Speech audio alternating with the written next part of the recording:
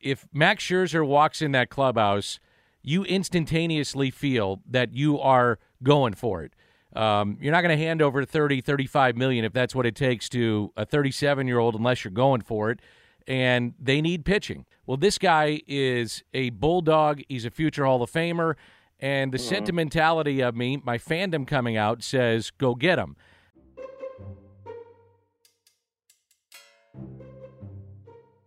Hello, everybody, and welcome to the best podcast in baseball, brought to you by Closet by Design in St. Louis. I'm St. Louis Post-Dispatch baseball writer Derek Gould, joined this week in a crossover event St. Louis demanded. It's Scoops himself, the voice of the Cardinals, Dan McLaughlin. In a podcast for both Scoops with Danny Mac and BPIB, we discuss free agent pitchers, Scherzer, the sudden shocking manager change the Cardinals made this offseason, and the fragile position baseball is in culturally. Without further ado, here's Danny Mac. Well, it's been a while. I haven't had the chance to have the pleasure to visit with Derek Gould of the St. Louis Post-Dispatch in quite some time. Outstanding beat writer from the Post, covers Cardinals baseball, and this is a little bit of a crossover as you're hearing this podcast, maybe on the Post-Dispatch website, the best podcast in baseball, or scoopswithdannymac.com. And, well, first of all, Derek, happy holidays. Same to you, Dan. Yeah, happy Thanksgiving. Big plans for you and your family. What do you have? Not much. No, not much. Just some time together. We have a new puppy that is taking a lot of our time. So we have to take care of her and be around for her. So not many huge plans. Maybe scoring a few hours with family. Trying to woo my mom into maybe sharing a pumpkin pie.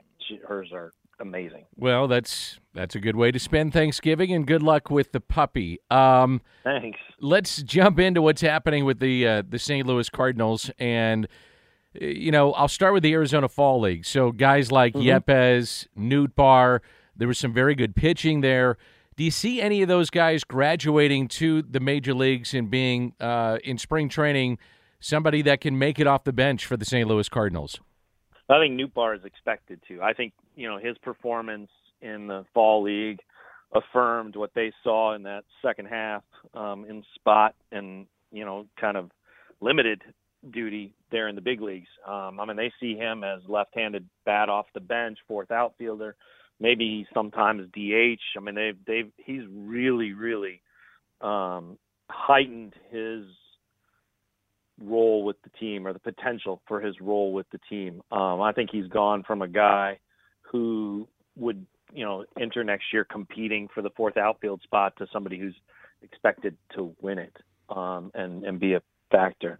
I think, Nolan Gorman has continued a rise that doesn't really change his ETA, changes the position at which he'll arrive, but that's, through moves ahead of him and the arrival of Nolan Arenado, not anything that he did.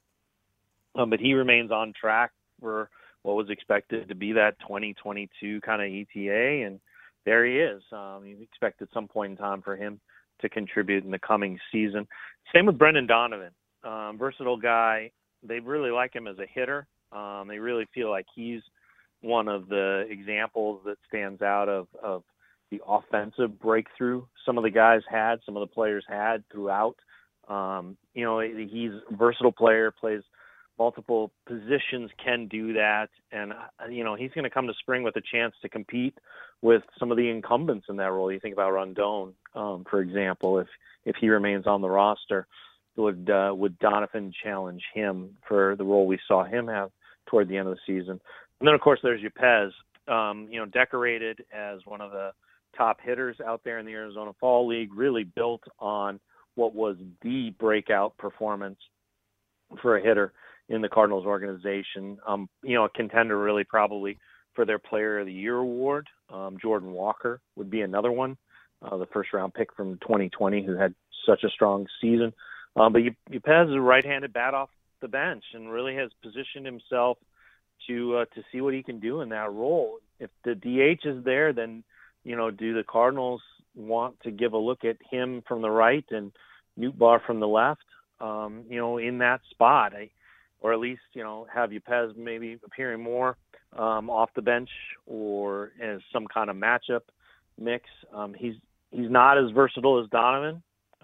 Plays positions that are taken, and the Cardinals don't expect to get a lot of starts at in Nolan Arenado and Paul Goldschmidt. But if there's again a DH, then is Yepez the first baseman that spells Goldschmidt when Goldschmidt is at DH? Possibly. That would make some sense. But I think you saw in the Arizona Fall League, Dan, the guys who are not a year or more away, they're more within the year, and that was different. That was a different usage of the Arizona Fall League for the Cardinals. They used it to recoup missed at bats, and also ready players that they are counting on in 2022. Yeah, there's no doubt about that. I'm interested about Jordan Walker. Do you honestly feel that this upcoming season, by the end of the year, we could see him? I mean, that's how fast he is rising. And I don't think it would surprise me if he began the year at Double-A. And I've always said, when you're at Double-A, you're awfully close to the major leagues. Oh, I agree. And the Cardinals operate in that way, that Double-A is the doorstep to the majors, that the leap from Double-A to Triple-A is far smaller than the leap from Triple-A to the majors. And just this notion that like you could move from one. I mean, we saw guys do that. Mostly pitchers. Mostly pitchers make that move, Dan. Like you think of what Carlos Martinez and Trevor Rosenthal and these guys who had only basically brief, if any, appearances in AAA. But along those lines, position player, a little tougher to make, or we just haven't seen that make that leap. But I think what he'll get in Double-A is a sense of the speed of the game. That's one thing that I really want to watch. I mean, look, the guy, while we were talking here, I was trying to look up the stats because I find it so fascinating. I mean, he's 6'5", 220. He's not yet 20 years old. He'll turn 20 in May of next year, so the season will have already started. He could be a teenager at Double-A. That's right-handed. I mean, he has the frame and look of, and right-handed swing of a Chris Bryant, and I don't say that lightly. He's going to draw comps to Chris Bryant. Maybe not as versatile fielding-wise, but, middle order hitter, and haven't seen a whole lot of those. But I also think that speaks to maybe how much time they'll give him to develop and not speed his ascent. 2023, would not be a surprise at all if he comes to spring training as some kind of bat that they want to look at. But, in that framework, he's going to have to find a different position than a corner infield, they hope. Yeah, there's no question, and I'm sure they feel he's athletic enough in talking with those around the organization. Right field, yeah. Yeah, that he could play in the outfield and have no issues with that. I know a lot of fans that are listening to this conversation are curious about what direction the Cardinals may go in the free agent market, whether it's a shortstop. Some people are saying, hey, you got to have more offense. I can make the case for that. I also could say, Derek, that when this team wins and they have those that throw strikes on the mound, relievers or starters, this team is going to win because of elite defense. And it is elite. Yeah. It's the best in the sport. So my gut tells me that they're leaning towards pitching, but what do you say? Yeah, I mean, I all indication, especially as we talk today, is that they are deep in the starter talks, deep in looking at free agents. They want to add a starter. If you think of like it's an imperfect thing, but let's say you think of a rotation that's 5 deep, right? A 5-man rotation. That's pretty common. But if you rank them, right, like 1, 2, 3, 4, 5, if they could find a 3 or better, they'd be pretty thrilled. They think this market has that kind of option for them. They see multiple guys who they would consider, quote unquote, an upgrade for their rotation. A certainty is another way to look at it. I also was told, that if they could find somebody that they could compete for a playoff start for them, they'd be really intrigued by that. You think about that in the frame of the way the Cardinals are talking, and that would be like competing with Dakota Hudson, right, and Miles Michaelis to be part of a playoff rotation. Sure. and they see those options there, in part because of the defense they have. I mean, they can look at some of these guys that maybe other teams go, wow, that strikeout rate, that guy doesn't miss a lot of bats. And the Cardinals can go, yeah, we want that. That's great. Let's go for that. It's a little bit different than the industry that fixates on, the high spin rates, elevated fastballs, and the Cardinals can go, well, here are a couple sinker ballers. I mean, you think about I just was put a story about this up on the Post-Dispatch, but you sort the pitchers by starters who threw more than 2,000 pitches last year, and you go by sinker, and 3 of the top 10 are free agents right now: Matz, Wood, and Stroman. And yeah, it's pretty easy it's pretty easy to draw the line between what the Cardinals are saying they want to find and a pitcher like Steven Matz or a pitcher like Marcus Stroman. And you can understand then a lot of fans are saying, well, what about the St. Louis native Max Scherzer? Yep. Are they kicking the tires on that, and is that even a reality? It's a reality. I think there's mutual interest there. This past summer I was told that Scherzer would not have, wanted to go west, right? His focus via trade, because he had the power with the Nationals, was to go west. Was intrigued by the teams and the contenders that were out there, meaning the Giants, Dodgers, and Padres. He landed with the Dodgers, pitched against the Cardinals in the wild card game, which everybody knows.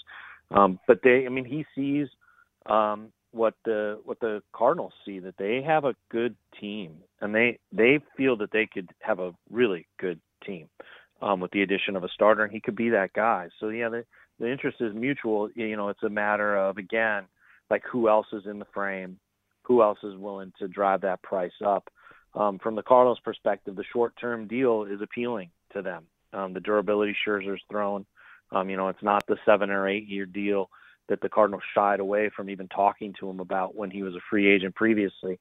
This is a shorter-term deal with a higher AAV. The Cardinals seem to be in a position to consider that. It's interesting, and it's fascinating, and it's fun for fans to talk about. And I'm going to jump into this then. What would you like to see, Dan? Though, you chime in here. I know well, it's your show, but no. This is the best podcast in baseball / my show. Mutual. So. Yeah, okay. Yeah. What would you like to see? For you, does it make sense for them to really double down on pitching and run prevention? Yes. And I know a lot of fans would look at the shortstop position. I think you can have that covered by what we saw with DeYoung and with Sosa last year. And looking at the defense that Sosa provided, and Paul DeYoung is no slouch. He's fine. Matter of fact, the metrics would say at times he's better than fine. Sosa, defensive run saved, was outstanding in limited time. Mm-hmm. So can you get production out of that spot? I'm counting on the fact that Tyler O'Neill is Tyler O'Neill. That what I saw last year is the player that they all envisioned when they made that deal with Seattle and Marco Gonzalez. I saw a better player at the plate with Bader, with sliders, and with outside pitches. It's not to say it won't happen again where, he can get susceptible to that pitch from righties, but I do like what I'm seeing. I think Dylan Carlson, out of all these people we talk about, in 2 to 3 years is going to be a superstar in this league. Your corner infield position is already settled. I don't really want to move Tommy Edman. He's a Gold Glover there. I was telling people, I said, hey, when Colton Wong left, I said, I'm telling you got to watch this guy play. He can flat out play, and he can defensively. Now, we can talk about, what you would do on both sides of the plate, and maybe that's something that Ali Marmol will adjust as we go forward with next season. And then what you have in your catcher spot in Yachty. So having said all that, and I know I've got a pretty good core of relievers coming back, if Max Scherzer walks in that clubhouse, you instantaneously feel that you are going for it. You're not going to hand over $30-35 million if that's what it takes to a 37-year-old unless you're going for it, and they need pitching. If we learned anything from last year with Happ and Lester and Wade LeBlanc, who is an unsung hero from last year, is that if you can throw strikes, you don't have to be overpowering, you can win. Well, this guy is a bulldog. He's a future Hall of Famer. And the sentimentality of me, my fandom coming out, says, go get him. Then there's the realist in me that says, not only do you need a starter, so let's drop down to maybe a 3, a 3 or a 4, but I would actually get one more, and that one more would be more of a swing guy that if he can't crack my rotation, I'm comfortable, he's comfortable going into the bullpen. I don't know who that is, but I think you get my drift here is that my general feeling is that I believe that pitching is where they should go. Yeah. No, I mean, I think this market plays to that too. I mean, you and I could sit here and we could probably riff on we could probably come up with 5, 6 names easily that we think would change and improve the team. Well, I mean, to me, Stroman, every possible box that you can check when he's on the mound checks very positively for the Cardinals. Yep. Now, one of the things that you have to consider, and I would look at Steven Matz in the same way, years and dollars. And when I think about that, Derek, I think about how am I going to pay eventually, if he stays here, Jack Flaherty. At some point, I got to pay the left fielder who's turning into a superstar. This coming year, he's due a pretty good raise. Yes. At some point, Dylan Carlson's going to make a lot of money. Tommy Edman's going to make his fair share. And I'm not saying that all these guys are going to be here in 2 or 3 years, but that's how I'm looking at it too. It's not just for the now, it's for what I'm looking for 3 to 5 years down the line and what the budget may be. And that's where it gets a little complicated with those guys. I agree. I'm gonna mention a name here that might be part of that factor. No, that will be part of that factor too. I don't think you can discount Dakota Hudson. Absolutely. It's entirely That's a good possible that Dakota Hudson leaves the 2022 season as the number 2 starter for this team or more, and is in line for, an extension somewhat like Carlos Martinez received and Sandy Alcantara received. I know that he will have the missing year that those 2 pitchers did not when they signed those extensions. Sandy Alcantara has been superb since the Cardinals traded him to the Marlins. He's really risen as their ace. But Hudson is in that realm. And I think that does come into the Cardinals' thinking is they go, okay, well, who is in that year 3 of this deal, or 4, or if it takes 5, who are the pitchers that they're counting on? Clearly the newcomer would be one. Hudson would be one. And then they go, okay, well, Liberatore, they want that Liberatore to be part of that. And who else? And, do they count on Flaherty being there? Or, they really don't know at this point. What's your gut with that? I mean, do you think that they approach him this spring training if he's healthy and say, all right, you got 2 years left before free agency? And I'm just thinking like out loud of the candidates for an extension that we've seen under Mo. You usually get 1 or 2 in spring training. Alan Craig, Colton Wong, Matt Carpenter going all the way back then. Miles Michaelis. Is Jack Flaherty that guy? Is Tyler O'Neill, Bader? There's a lot of candidates that you could look at. Yeah, I don't know because of the CBA. Yeah. That we'll know more, and so will the Cardinals. We'll have a real clear view of what they can do, who they can approach, and who makes sense for them to approach with a new CBA in place. There's going to be probably a lot of frustration between now and then throughout the industry. But once that CBA emerges and is agreed upon, and we have a clear sense of how younger players are going to make more money and how the arbitration process is going to shift, Dan, we'll know. It's entirely possible, that Jack Flaherty might have access to free agency quicker. Yeah. Than currently. That would also mean that Tyler O'Neill would too. And so they would have to make their choice. And all of a sudden now guys that we've talked about, like a Jordan Walker, would factor into that decision too. Where does he fit for long term? In the coming year, the salary and how much the Cardinals have to carry for Nolan Arenado rises. But they still are in a position, especially when you think about like Wainwright. At what point in time will he not be part of that rotation?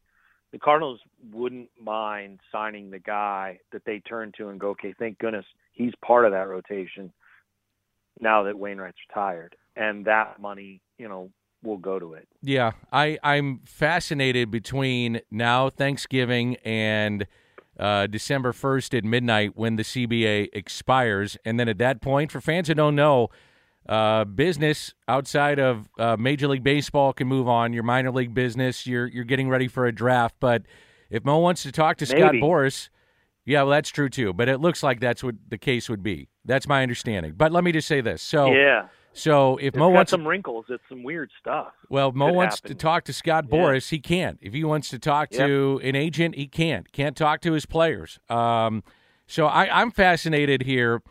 Do players feel, and I think we're seeing it, a sense of urgency to get this thing done, if they're a free agent, to get a deal done with a team before the deadline? And I think teams are feeling that sense of urgency as well. So the next, let's say 7 to 9 days could be wild right now in Major League Baseball. Yeah. This time next week could be crazy. I agree. And, you think about it comes to an agreement, takes about 48 hours, to finalize a deal. So you're looking at the weekend before December 1st being pretty hectic. Yeah. We're not seeing a whole lot of, and maybe, this is just kind of, this could change, obviously. But not a whole lot of movement, acceleration, urgency in the shortstop world. And I don't know if we're going to see, Steven Matz, according to reports out of New York, wants to make a decision by Wednesday before Thanksgiving. Does that then lead to a cascade of starters like Stroman? And if Scherzer waits out, who's available, and it sure seems like the Giants are filling up on their rotation as well, then does that mean that, come the freeze, Scherzer, who is, let's also point out, is very involved in the negotiations as a member of the union's executive committee.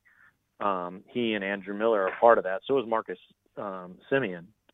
So you think about, those guys who are free agents and involved in the negotiations. How does that change things? I don't know. Dan, I'd like to get your opinion on it. I mean, we usually see kind of a domino effect, right? Some starters sign and then the other ones go in line as supply and demand sorts out. Do you think Scherzer stands above that? I do. I think he's one of the outliers. I agree with you on the shortstop market because those are massive deals that are complicated, and I think you wait for at least how clarity. Yeah, you look for more clarity with this, and I do think we've seen that middle tier and maybe high-end middle-tier pitchers starting to sign, like DeSclafani and what he did with the Giants. That kind of gives you a little bit of a bar. What we're going to see here with Alex Wood and have seen, and a few others that are signing now, which then sets the market, and then teams and representation players understand what they're dealing with.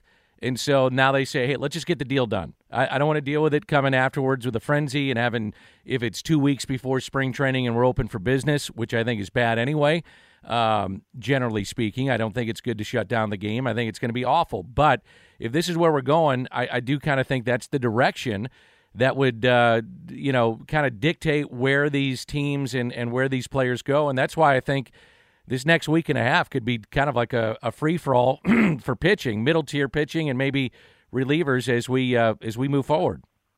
I find it interesting that. And by the way, Derek, I also think teams want to have an idea. So what's it look like when they come out of the CBA? They want to have a pretty good idea of what they look like going into spring training. So it really ups the ante to get this done now. Yeah, So, I agree. Yeah, I mean, I think we're, and I think you mentioned the mid-tier starters. Yeah. That's a pretty strong group. In fact, I almost think it's I don't know how to describe it because the mid-tier of this free agent group is still pretty high end when you talk about how we judge starters right now. I almost want to twist the classifications, right? There are quality start guys in this mix. Very much so. Who maybe would be considered mid-tier for this free agent group, but are definitely not mid-tier pitchers when you open up the whole group. I would agree with that. I I am curious, will we have a lockdown, coming on December 1st, or a lockout, I should say. I'm sick of lockdowns. Are we going to have a lockout looking at Major League Baseball? What's your gut feeling? And then if so, how long does it last? Yeah, I mean, I don't see any route where we don't have a lockout of some type, right? The CBA expires, things stop December 2nd. There's just no deadline. You and I have both been around, and fans who have paid attention to it know that, deadlines are what makes baseball move. No question. I keep equating it to the trade deadline. Absolutely. There's a reason that it hits 4 Eastern on that day, or 3, or whatever it is, and stuff is hitting the fan, because that's the deadline. That's when That's it. Here's the Rule 5, guys. You got to have it in by this. Here's who you're protecting. You got to have it. I mean, baseball is done, many sports, but baseball is done with deadlines. Here's where I don't know what you think about this, and I have thought a lot about it. We're coming off 2 years ago, no fans in the stands, and an ugly, and there's no other way to put it, baseball was embarrassed, I think everybody, by how we got back in the COVID season. I'm assuming you would agree with that. Then last year, you're talking about. Well, the squabbling was. That's what I mean. Bad. Yeah, I mean to the general public at that time in our lives. I mean, that was like the last thing you want to hear about. Just get back on the field and play. Figure it out. And then and then it was just ugliness, on both sides. And then last year, you have reduced crowds, and teams did not, generate the kind of revenue that they did in normal years. And you look at like December and January, and the Cardinals are a great example of this. This is the time when you're coming out marketing Trevor Story, Max Scherzer, you pick the player, and, oh, by the way, we had a 17-game winning streak. Oh, by the way, we have a new manager. Oh, by the way, we have Cub home games on the weekends. The Yankees are going to be here in town. So get your ticket packs, which usually is a good representation of what you may see for the appetite going into the regular season, and single tickets go on sale. This is your time to market, and you're going to lose that momentum. And Hot Stove is something that keeps you on the front burner. And I get that we're looking at maybe a 5-year agreement or whatever the case may be. So what's a couple of months? I understand that. But I also think there's got to be a sense of urgency for 2022. And I'm kind of baffled that we haven't said, hey, we need, like the commissioner coming out the other day and saying, and I'm paraphrasing, but hey, we don't, why I can't understand why fans don't understand that, we're going to get a deal done and we're not losing games. So, everything's kumbaya.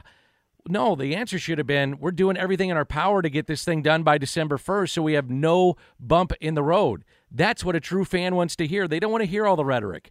They just want to know I can buy my tickets and watch my favorite player. And for a lot of people in this St. Louis, it's St. Louis Cardinals. It's a regional team. So they're basing vacations. They're basing a trip into St. Louis. That's a missed opportunity if this thing drags on. I truly believe that.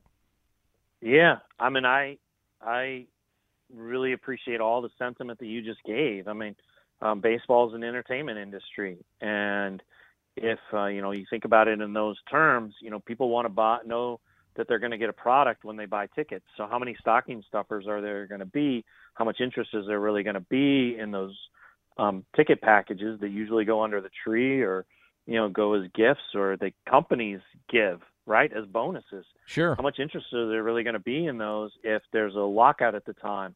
You don't see people giving at Christmas a movie ticket to, Avengers 6, which isn't even in production. Well, right? and Derek, that you don't count on it. The Cardinals have so many groups of hundreds of people that come to the ballpark that are based on knowing that, hey, on June 7th, we're going to be at the ballpark, and it's the American Cancer Society group, and over there it's Church X, and over here it's the Boy Scouts or whatever. You count on having those dates in place, and that's what really hurt them in some ways. Myriad of reasons as to why attendance was down until they caught on fire. But that was a big one. I mean, they're group leaders. And so it's a great point. Those are things that I just wonder if, like, Bill DeWitt is in the ear of other owners and saying, and how powerful he is, like, hey, man, we got to get this going. We need to market. Yes, it's about the 5-year agreement, and let's get things in place. Let's correct the game. on various things, business and between the white lines. But let's not have an eye on what we have for next season. I just wonder if that's being said. I really do. I do too. We just don't have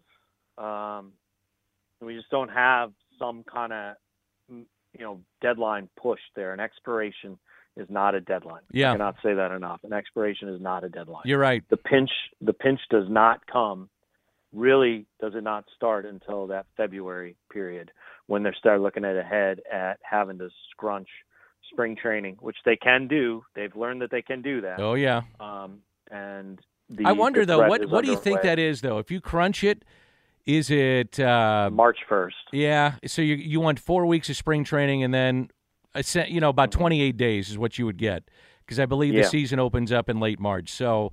Yep. Roughly 4 weeks. You could probably do that. March 1st. Yeah. Yeah, I think one tell, if this lingers long and, kind of like we expect this to be, one tell will be when starters start throwing. Mm-hmm. If the union gives a heads up and says, hey, guys, start looking at February 1st to get that arm going, then that that a deadline is coming. Yeah, but they'd probably be doing that anyway, don't you think?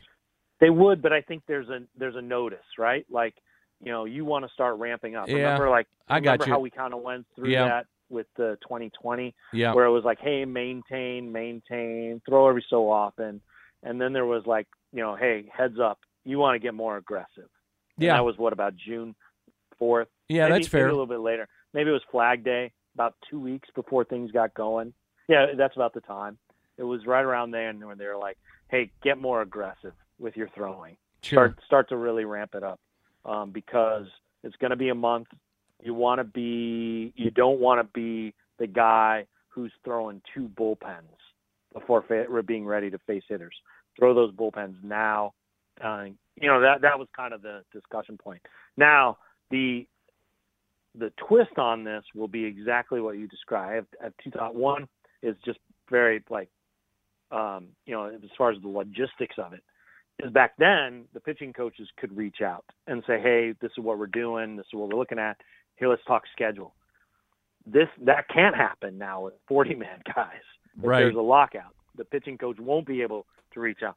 Some of these guys who are rehabbing with other teams, and somewhat with the Cardinals, I guess you'd have like a Jordan Hicks or a Ryan Helsley. Some of these guys who the trainers want to be with who are on the 40-man roster, that can't happen. The other thing is more global, and I want to echo your sentiments and add to them. And I think some folks have probably heard me say this before, but I'll continue to say it. In our culture, in our country's history, baseball has often been a mending force. It has been a community glue, something that has brought people together to enjoy the game, wearing the same colors. However, coming from all states all around, in the case of the Cardinals, one of the more moving things that I've seen was when Minnesota, after all it went through, they had all these tributes there when they finally had a game there. There weren't any fans in the crowd, but they had the moment of silence and the discussions and the memorial for George Floyd. And then they had this celebration of first responders who had been so involved in helping people through the pandemic and just the medical crisis that was going on. They just hit so many of the profoundly comforting notes. And of course they did, because that's what baseball does. When the country returned from war, baseball was there and the baseball stars were back. And you think of just the boom time for baseball at that point, when the nation was shook by tragedy and the terrorist attack of 9/11. What's the sporting image we remember most? It was at a baseball field, that fall, when the World Series went into November. That was part of the reconnecting, the coming together as a community, as a culture. Baseball was there for that. What happens, Dan? This is the question that I have. What happens if, as the country emerges from the pandemic and all the other, fissures that are just spreading through our culture, what if we can kind of mend those, and we emerge from this pandemic in the spring of next year and look around for something to do as a community, and baseball's not there. Yeah. I would like to think that they understand that. I really do. I also think that they feel that with what happened in 2020, they realize that can't happen again. It just can't. And you truly will lose. I've always felt like you're going to get fans back if there's a stoppage. I went through a couple of stoppages in hockey. The fans came back. We were the first game back way back when in, I guess it was 2001, maybe 02. We were at Wrigley Field. And we were the first game out of the chute that afternoon where I was down having breakfast with my soon-to-be wife. Steve Klein came in and said, pack your bags, we're going home. And sure enough, they got a deal struck. And we were the first game out of the chute at Wrigley because it was a day game. And there was an excitement around that. Great point. I don't know if you remember that. But so I think that but this is unlike anything we've ever dealt with in our lifetimes. A pandemic, a shutdown of the game, a shutdown of our lives, and people being essentially locked down in their homes, and we all were waiting for something, and all we heard about was the bickering. And people did not want to hear that at that point. And I think that they felt coming out of that like, oh, boy. I think it opened up the eyes on a lot of people. And I could be completely wrong, and I could be naive, and I understand this is about dollars and cents. I get it. It's a business. It's an entertainment business. But I do believe that they look at it and say, gentlemen, we've got $9 to $12 billion that we need to split up and do it right to where everybody's treated as fairly as we can make this, but for the betterment of the game. And I'd love to have somebody be that person, say, for the betterment of the game, meaning the fans, those that support us, we can't afford to stop playing. And we've got to do this in as classy a way as we can. And we haven't heard a lot of leaks, which is good. We haven't been hearing that, but we've got to take care of the game. We have to be stewards of the game. And I'd like to think, and again, I hope I'm not naive about it, I'd like to think that is being said right now. I truly believe that.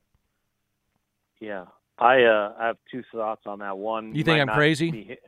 No. I think you're a wonderful optimist, and I appreciate the glow of your optimism. I don't think prior to the pandemic, by the way, Derek, and we all knew this was coming, this day of reckoning, if you will.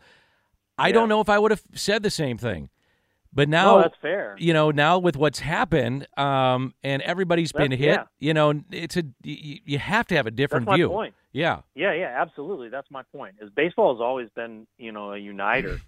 And I just think it's at a fragile. I think baseball is at its most fragile point in our lifetime. In what way, though? Because of the game itself, or the money and fan interest? What do you think? Both. I think you keep expecting the bubble to burst on rights fees. Maybe it won't because live sports, as you know, is so valuable. It sure is. But yeah. It's not like ratings are going robust, and an a la carte cable bill will change that immediately because all of a sudden you're not paying for channels you're not watching. Sure. And so. Oh yeah, it's a fascinating time to be in television and sports, no question. Well, absolutely, and I think that's also part of it. I mean, you have gambling more prominent. I was just going to say gambling. Gambling is going to be so big. It's going to be so big, but that's also going to. It could turn some people off. It's going to change in some ways how we watch. And for some folks, how they enjoy the game, and how they interact with it. All of a sudden now, it's not just fantasy football where you're watching football games not because you're a fan of a team, but because you're a fan of the performance of that quarterback. And maybe you're watching this other game because you need this performance from that tight end. Now you're going to see an increase in dollars on individual performances. So you might not be a Toronto Blue Jays fan, but you're going to watch the Blue Jays game because you have more money on that game than, say, even the team you grow up. I mean, it could fracture how people, choose to be fans of the game. Plus, there has never been more alternatives for fans, not just in sports, but entertainment in total. Well, we found that out, and I'm going to interrupt you here for a second. Yeah. For instance, during the lockdown, so now you can't come to the ballpark. You have X amount of dollars for discretionary income, and people found other things to do. So maybe instead of going on that vacation to St. Louis or Chicago or Cincinnati or wherever you may go to go watch a ball game and take your family, maybe you found something else and you liked it. And that's what I hope baseball understands is, look, you got to stay on the field and you got to stay front and center to keep your sport as thriving as it is. And it is, look, every sport has got warts, and certainly baseball has its warts. But, man, if you looked at it as an industry and as a business, holy smokes, there's a lot of people making a lot of money, so don't screw it up. The one thing that baseball has over all other sports is its presence. It is ubiquitous. Yep. It is daily. There is, maybe there might be 3 days on the calendar where there's not a baseball thing. I can't even think of them. January 1st, maybe? New Year's Day? The day after the All-Star game, right? But even then, though, you're still talking about there. You are. There's nothing. Yeah, I'm trying to think of like a day that there is nothing going on, and you can't even say Christmas because in '96 the Cardinals went and got Andy Benes and Ron Gant on Christmas Eve. So and Jeff Suppan signed on Christmas Eve. Yeah. I think of like Kurt Schilling on Thanksgiving. Always there. Yeah, baseball is always there. And, at a time when people, really gravitate towards having on-demand stuff, right? Streaming the show when they want it, they DVR, all that stuff. Baseball fits that. Baseball's always there and usually there with something live and something new, be it a game or be it a news report or be it some speculation or be it the Hall of Fame ballot or be it the Hall of Fame debate or any of these things. That's right. Baseball's always there with something new. And if they lock out long enough and baseball slips from the consciousness. I always say it, out of sight, out of mind. And breaches that contract of being ever present, even if people take it for granted. I think that's a problem, and that's why I say it's fragile. Hey, we've got a long time with this, and there is something I did want to ask you about. We can wrap it up here, and thanks for your time, Derek. This is fun to do this on the Post-Dispatch website and your Twitter feed and Scoops with Danny Mac, because I love visiting with you, and we don't get the chance to do it enough. And I like being back with Scoops. This is nice. Well, the pandemic, we made it. We made it, baby. That's awesome. But we didn't have a chance to visit as much in person, and I miss that. But hopefully we get back to that this spring. I was really curious what you thought of the hiring of Ollie and letting go of Mike Shildt. And for anybody that knows me, I love Mike Shildt, and I thought he did a great job. But I'm not the one that is in, those seats to make certain decisions that the club did. I love Ollie. I think Ollie's going to be very, very good, and he's going to inherit a very, very good team. So just your thoughts. Initially, I was very surprised, first of all, when people asked me, so I'll say it on the podcast. I was shocked when Mike Shildt was let go. Did I think there were some issues, behind the scenes? Yeah, I think any of these relationships with any coach in any sport in a front office, I don't care how much they're winning, there's issues. But it wasn't something that I thought, and I don't know what they were, but I never thought it'd get to the point where they were saying goodbye to Mike Shildt. So Mike will get another chance somewhere. He's a great baseball man, and he's going to win. Now, having said that, I feel the same way about Ollie. So just your thoughts on Mike getting let go and then hiring Ollie and adding Skip Schumacher and Turner Ward. So, oh boy, there's about 10 Do we have questions. Another hour? Yeah. Well, let's start with Mike. What did you think of Mike?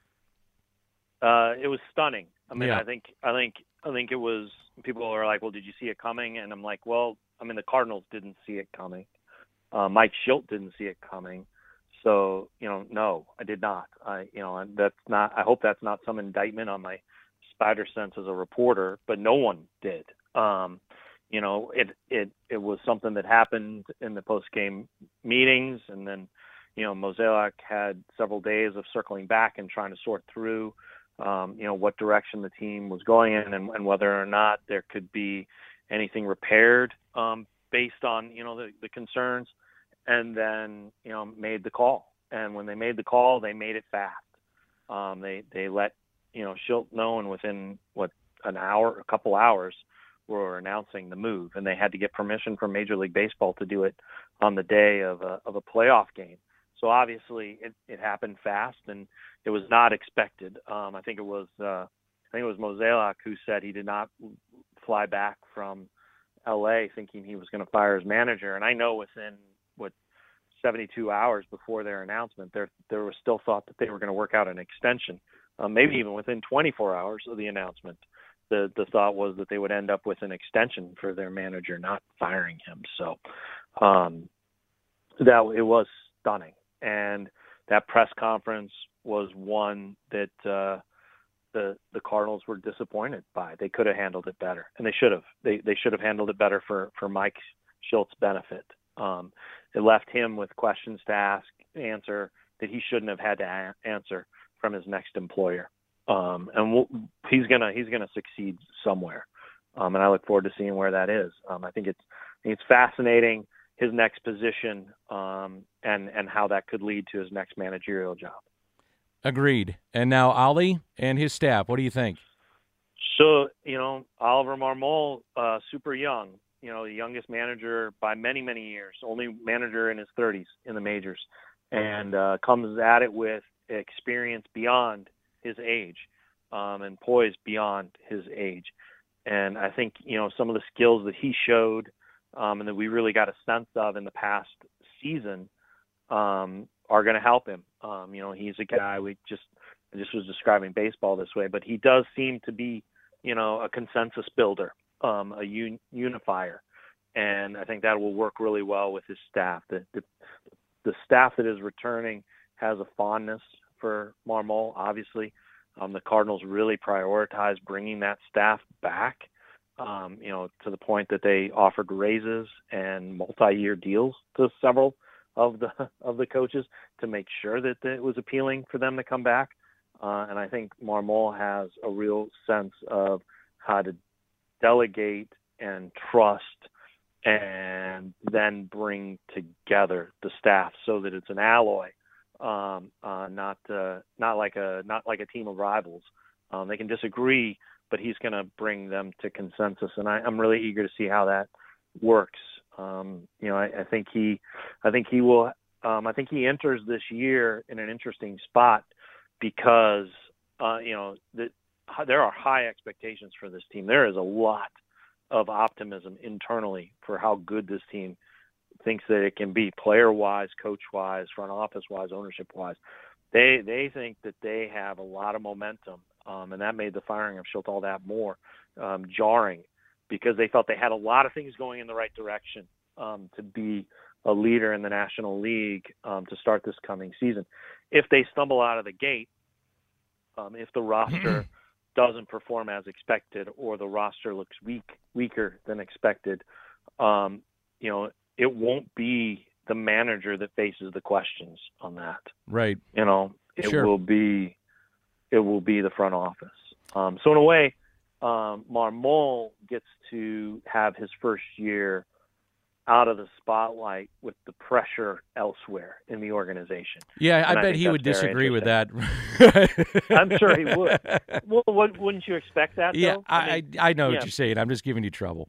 Yeah, for but sure. but public perception is that this is on the front office. Look, Sure. you had a manager who finished third in the voting for manager of the year, got the team to 3 consecutive postseasons. You fired that guy. It's on you. Yeah, absolutely. I think that's very clear. Yes. Hey, buddy, this was fun, and we almost And then went an Skip hour, coming man. back is fantastic.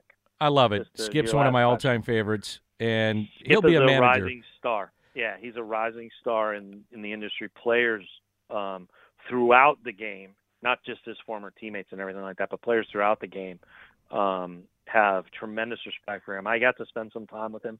I in person, your article. out That was there in great. Calvert. Thanks. Yeah. And, I've known him since forever. It wasn't too long after I started on the beat that he debuted, and, he and Wainwright, we got to see them, really grow as friends, all that stuff. You were around as well. To see the effort and thought and planning and curiosity and intellect and everything that he's put into really driving himself as a coach and motivated by the opportunity to not just be a manager at some point in time, but be an exceptional manager, I was really struck by that. That's the thing. In talking with him, it became very clear that he's going to manage someday, but he's not going to manage someday because it's his turn. He's going to manage someday because he's going to be exceptional as a manager, like top flight manager. And that's where he's going to really, he's going to be a factor in Major League Baseball for many years to come here. No question. Happy Thanksgiving to you and yours. Great holiday season, and we'll have to do this again, maybe many times before Christmas gets here. We'll have time. And start making this a regular thing. Yeah, we'll have time, apparently, well, unfortunately. You got to stay optimistic, Derek. We're in the Thanksgiving season, so be happy, okay? Yeah, I will. Hey, buddy, thanks for doing this. I'm thankful for this time. I'm thankful for the chance to talk with you, Dan. Me Have too. a great holiday. You too. Happy Thanksgiving, everyone. A special thanks to Dan McLaughlin for the idea and for hosting this crossover cast. You can find him at Scoops with Danny Mac, the best podcast in baseball, brought to you by Closet by Design, and all of the Post-Dispatch's constant Cardinals coverage is available at stltoday.com. The best podcast in baseball is, again, sponsored by Closet by Design in St. Louis. Enjoy the holidays, and I will talk to you soon. No, really soon. Like, seriously soon. I promise you, it's going to be soon. Sooner, and might even be now. Stay informed. Stay healthy.